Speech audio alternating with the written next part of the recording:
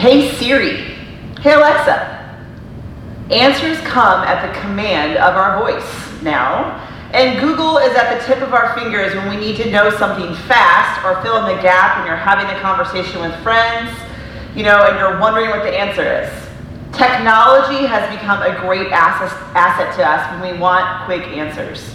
But have you ever thought that in our human nature, it actually might cause us to be impatient with how God answers us when it comes to asking Him questions to our concerns or to our prayer requests or to our complaints?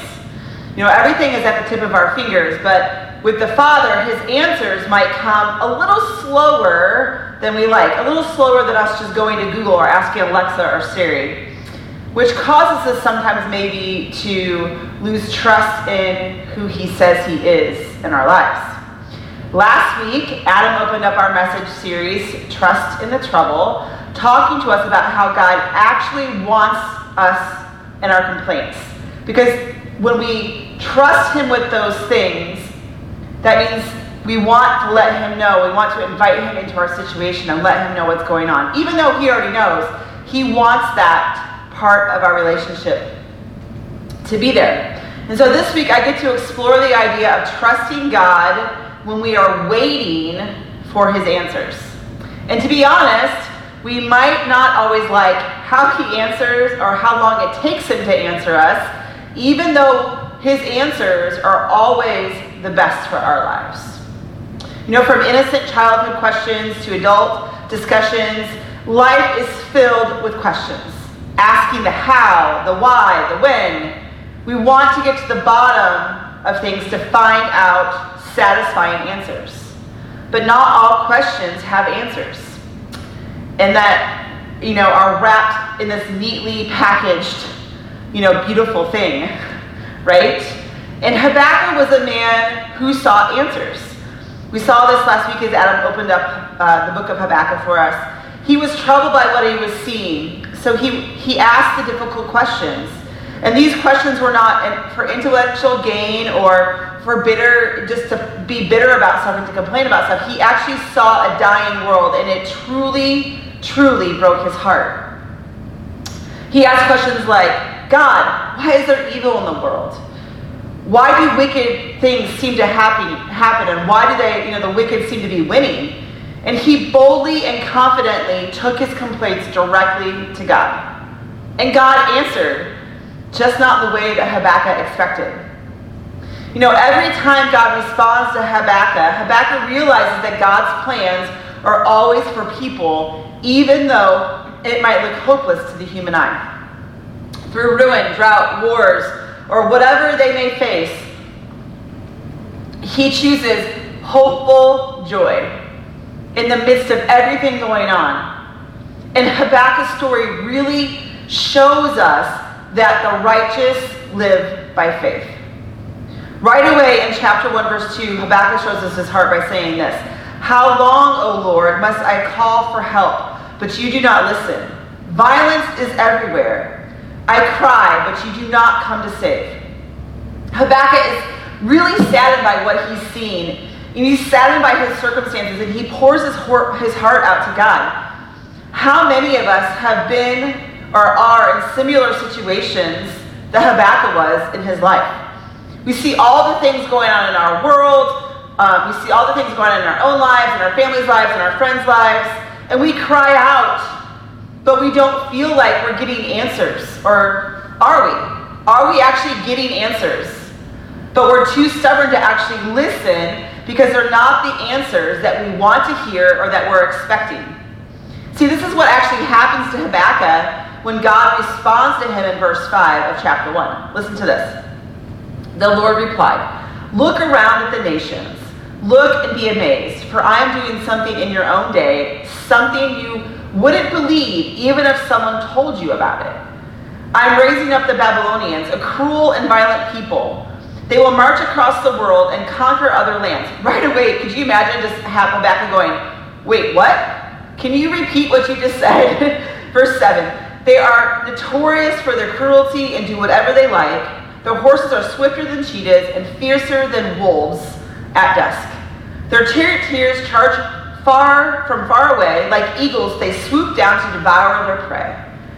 On they come, all bent on violence. Their hordes advance like a desert wind, sweeping captives ahead of them like sand.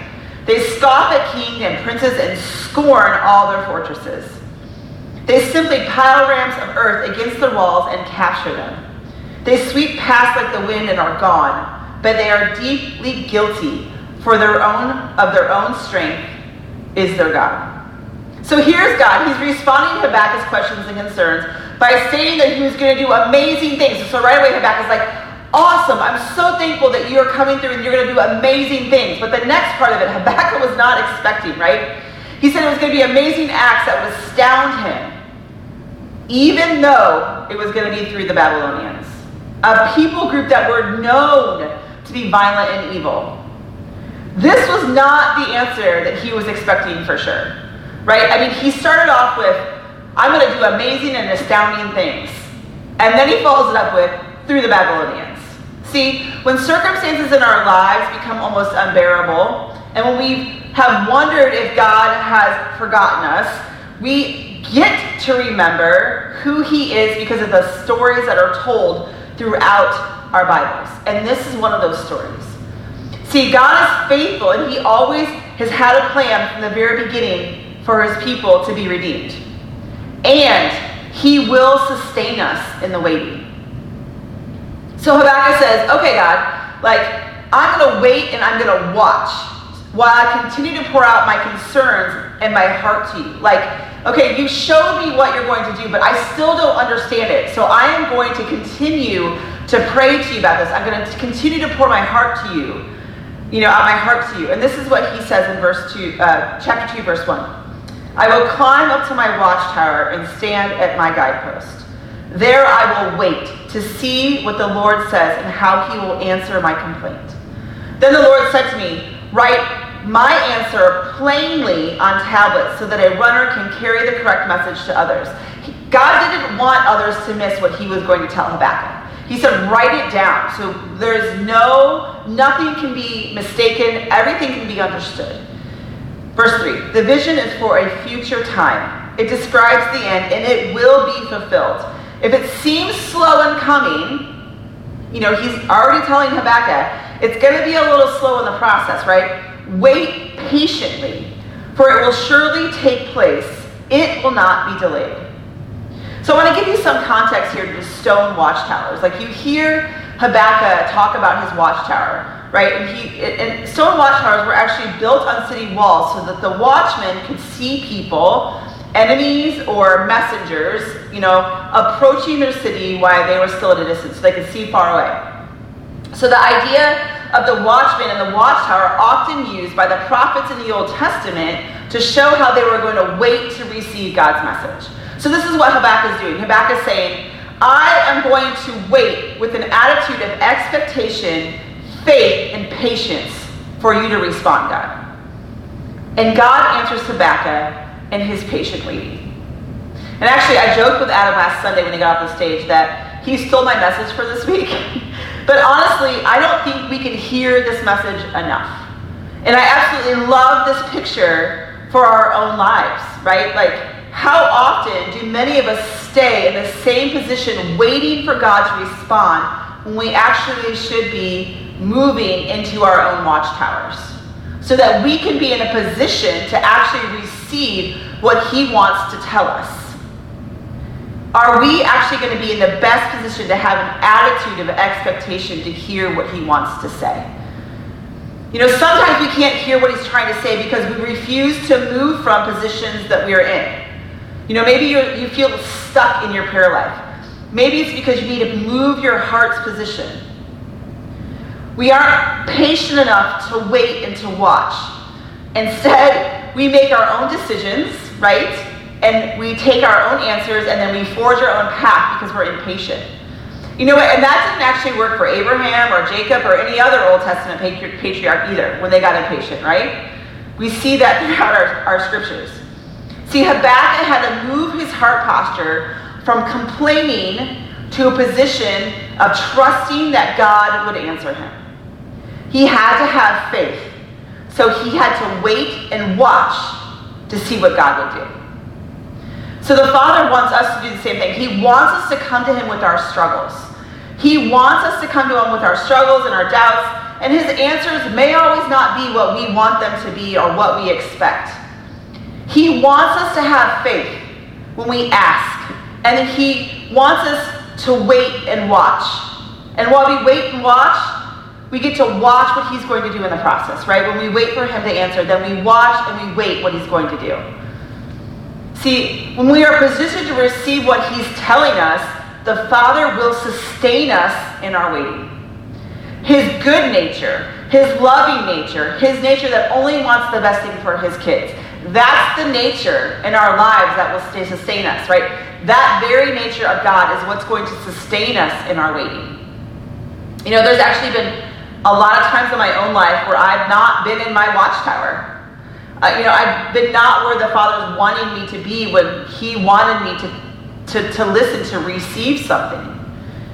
So I had to, with the help of the Holy Spirit, move my heart out of the place of refusal of what I heard to where I could be in a place of receiving a place of receiving of him telling me what I needed to hear, right? I had to move my heart from refusal to receiving, because hearing and receiving are not the same thing. You can hear somebody say something, but that doesn't always mean that you receive what they tell you, right? So I had to move my heart to the place where I could receive what the Father was telling me. I had to move out of my emotions of what I was feeling and into my identity as a daughter of him. And one of those times is when he called Adam and I to plant a church for the second time. I really, really had my doubts about not planting. And I had my reasons for not wanting to plant another church. And, our first experience when we were in Ohio was not a great one. It wasn't a bad one, but it wasn't like a great one. And it came with a lot of sacrifice. And I actually decided I didn't want to put my family back through all of that again. And I thought, it was just so hard on our little family at the time, and we went through a lot. And I was like, I just don't want my kids, as they get older, to have to walk that out again. And I had gone as far to tell God that I would never, ever plant a church again. Because it was just so painful. But in order to hear his response from my complaining about all that we had gone through, and of course in my stubbornness, I had to move my heart to receive what he was telling me. I could hear what he was telling me, but I wasn't receiving what he was telling me. And guess what? We did obviously plant a church again, based on all of you that are listening online and those that are sitting with us this morning. We did plant a church. So you can obviously guess his answer to my complaints. And here's the thing. The Father did not answer me with words of discouragement. And he told me, and not tell me all the things that he thought that we had done wrong. In fact, he actually reminded me a lot of the good things that happened in those 5 years of us church planting. See, he answered me with words of hope and things that could be and things that would be in our new church plant. And it wasn't the answer that I expected. Why? Because all I could see was our failures and the pain of the last journey. While my memories were filled with all the bad stuff, there was a lot of good things that he wanted to remind me that happened in those 5 years. We baptized a lot of people. We developed leaders who are now serving in other churches. We have had lifelong friendships that were built out of that church plant for now 20 plus years. And when I was diagnosed back in April, a lot of those same people reached out to us and have been my prayer warriors through my journey of cancer. The Father knew that, yes, we had obstacles in those past 5 years, but he also knew the good things that had been done. And he knew that the journey ahead would not be easy for us planting a second church, and that we would have to have more obstacles to overcome, and that we would have challenges to face. But he saw the full picture when I couldn't. He saw the full plan when I didn't want to, right? I could only see my questions and my doubts. And so when I moved my heart from this place of not wanting to hear to a place of receiving from him, it birthed the trust in me. It birthed a faith in me and a quiet hope for what actually laid ahead. You see, if you're operating from your emotion all the time, all you are ever going to see is your pain. You're never actually going to see what the Father has for you in the future. Hopeful joy, like Habakkuk, actually means going beyond the unpleasant daily experiences that we face, so that we actually can have the joy of knowing the Father. See, we live by faith and trusting Him, not by the benefits or the happiness or the successes that we may experience in this life. When we live with a place of expectation in our watchtower waiting patiently, our hope will come from God and not our circumstances. See, the Father wants to sustain us. He wants to sustain us in our waiting. Author Graham Cook puts it this way in his book, The Language of a Promise. Faith is confident expectation. Patience is calmness and composure. The two combined produce a fortitude and a consistency. There is a serene persistence that allows us to keep God in our sights and rejoice in Him. I want to give you a really fun example from our life right now. We have 9-year-old twin girls, and over the summer, the twins kept asking for a turtle. Like, they had a confident faith, and they were super persistent with Adam and I that we would give into the request. Like, it was a daily conversation. I'd be sitting on the patio enjoying my cup of coffee, and they would come out in the morning bright and early and talk to me about this turtle. And then they would talk to their dad about this turtle. Like, all summer long, they were trying to convince us to buy them a turtle. And to the point to, like, if we weren't going to buy them a turtle, they were going to try to catch a turtle. That's how bad they wanted one. So they presented the request to us, and they waited patiently, maybe, right, while we thought about it, and Adam and I talked about it, and we even went and priced everything out. And eventually, we gave them an answer, which was not an answer that they had expected or hoped for, right? But they did wait. And while we would love to do this for them, like to buy a turtle, and we probably will in the near future, it's just not a great time in our family to do this. It's not a time to make this kind of investment. We already have 2 dogs, there's a lot going on, right? It's just one of those things. But I want to use this example because this is what it looks like when you present your request to the Father and then wait patiently, or maybe impatiently, for His responses. And you know what? Sometimes He's actually really quick to answer. And other times, we have to wait. See, sometimes our circumstances are so intense in our lives that waiting actually seems to last forever. And that's when we get impatient and try to take things into our own hands and make our own decisions. And that's because a lot of us are facing our circumstances in our emotions rather than our identity. You know, and I want you to hear this, it's okay to have emotion. It's okay to have emotion in your circumstances when you're walking through tough stuff. I mean, this was me just a week ago. After coming home from one of my treatments, like I was just a blubbering mess, and I was in my emotion, like with Adam. I was just overwhelmed by everything and like the journey that was still ahead, and I was in the emotion, right? But I couldn't stay there. Like, we can't stay in our emotions. We have to move past them. We have to move from emotion to identity, because as His son or daughter, we know that He will work all things out for good. It's a promise of His in Romans 8:28. He's going to work it out for our good, but we can't stay in those emotions. We have to move past them and walk in our identity as sons and daughters. So we have to put together faith and patience so that we can stand in our watchtowers and wait for God to answer. And then trust that He's going to sustain us in the waiting. Matthew 11:25 says this. At that time, Jesus prayed this prayer. "O Father, Lord of heaven and earth, thank you for hiding these things from those who think themselves wise and clever and revealing them to the childlike." Okay, so Jesus is mentioning 2 different types of people here in His prayer, right? The wise and clever, who are arrogant in their own knowledge, or let's try to put it this way, those who try to do things on their own, who think they know better, right? And then He mentions the childlike, those who are humbly opening to receive the truth of God's word. And last week, Adam challenged us to approach the Father like a child with our requests. To humbly become before him like a child and say, God, I don't understand. I have all these things going on in my life. I need your help. I need your answers. And just like the twins with the request for a turtle, they trust that we will eventually follow through with the promise that we made them about the turtle, right? That we will eventually get them one. So I want to challenge you. Are you trusting the Father like a child with your complaints and your requests? And then have faith that he's going to do it. Later on, a couple of verses down in Matthew 11, in verse 28, it says this. Then Jesus said, "Come to me, all of you who are weary and carry heavy burdens, and I will give you rest. Take my yoke upon you. Let me teach you, because I am humble and gentle at heart. You will find rest for your souls."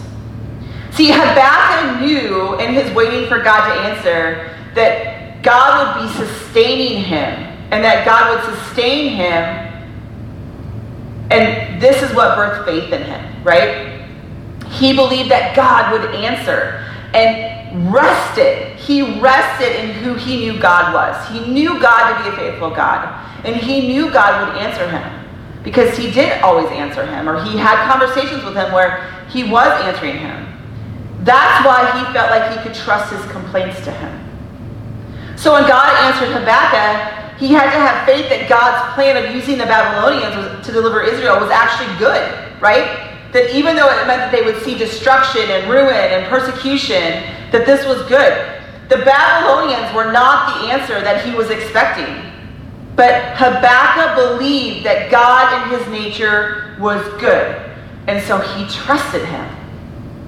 See, it's not the size of our faith that's important here, but it's the depth of our understanding and the revelation of God's nature in our lives.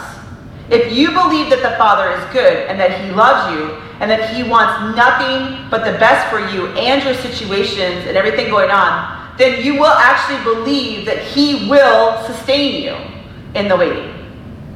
And when you begin to understand this and when you begin to walk this out, this is actually when we can begin to rest and enter into his rest.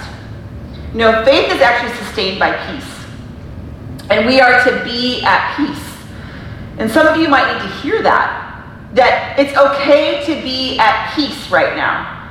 When your world around you seem to be unraveling and they seem to be in chaos and there's situations in our lives that we don't understand, right? It is actually okay to not be worried. Why? Because your faith is putting you at rest. You are at rest. And because of this, you can actually say, it is not well with my circumstances. However, it can be well with my soul. See, this is the beauty of the relationship with our Father and his helper, the Holy Spirit, right? When we seem restless because we are still waiting for God to answer our prayers and our complaints, the Holy Spirit comes and ushers in his peace, right? Our circumstances may not look like they're changing or they're any different, but we can still be at peace. We can still be at rest. And actually, this peace and this rest that we carry is what we carry into our world. It's what we carry into our neighborhoods. It's what we carry into our workplaces and into our relationships.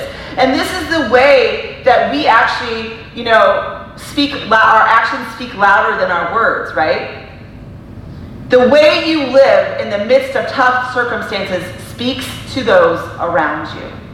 Why? Because he's sustaining you in the waiting. So how are you trusting the Father with your complaints, with your requests? Our past and our current experiences with the Father will help us believe in him for more at the next opportunity to climb into our watchtowers.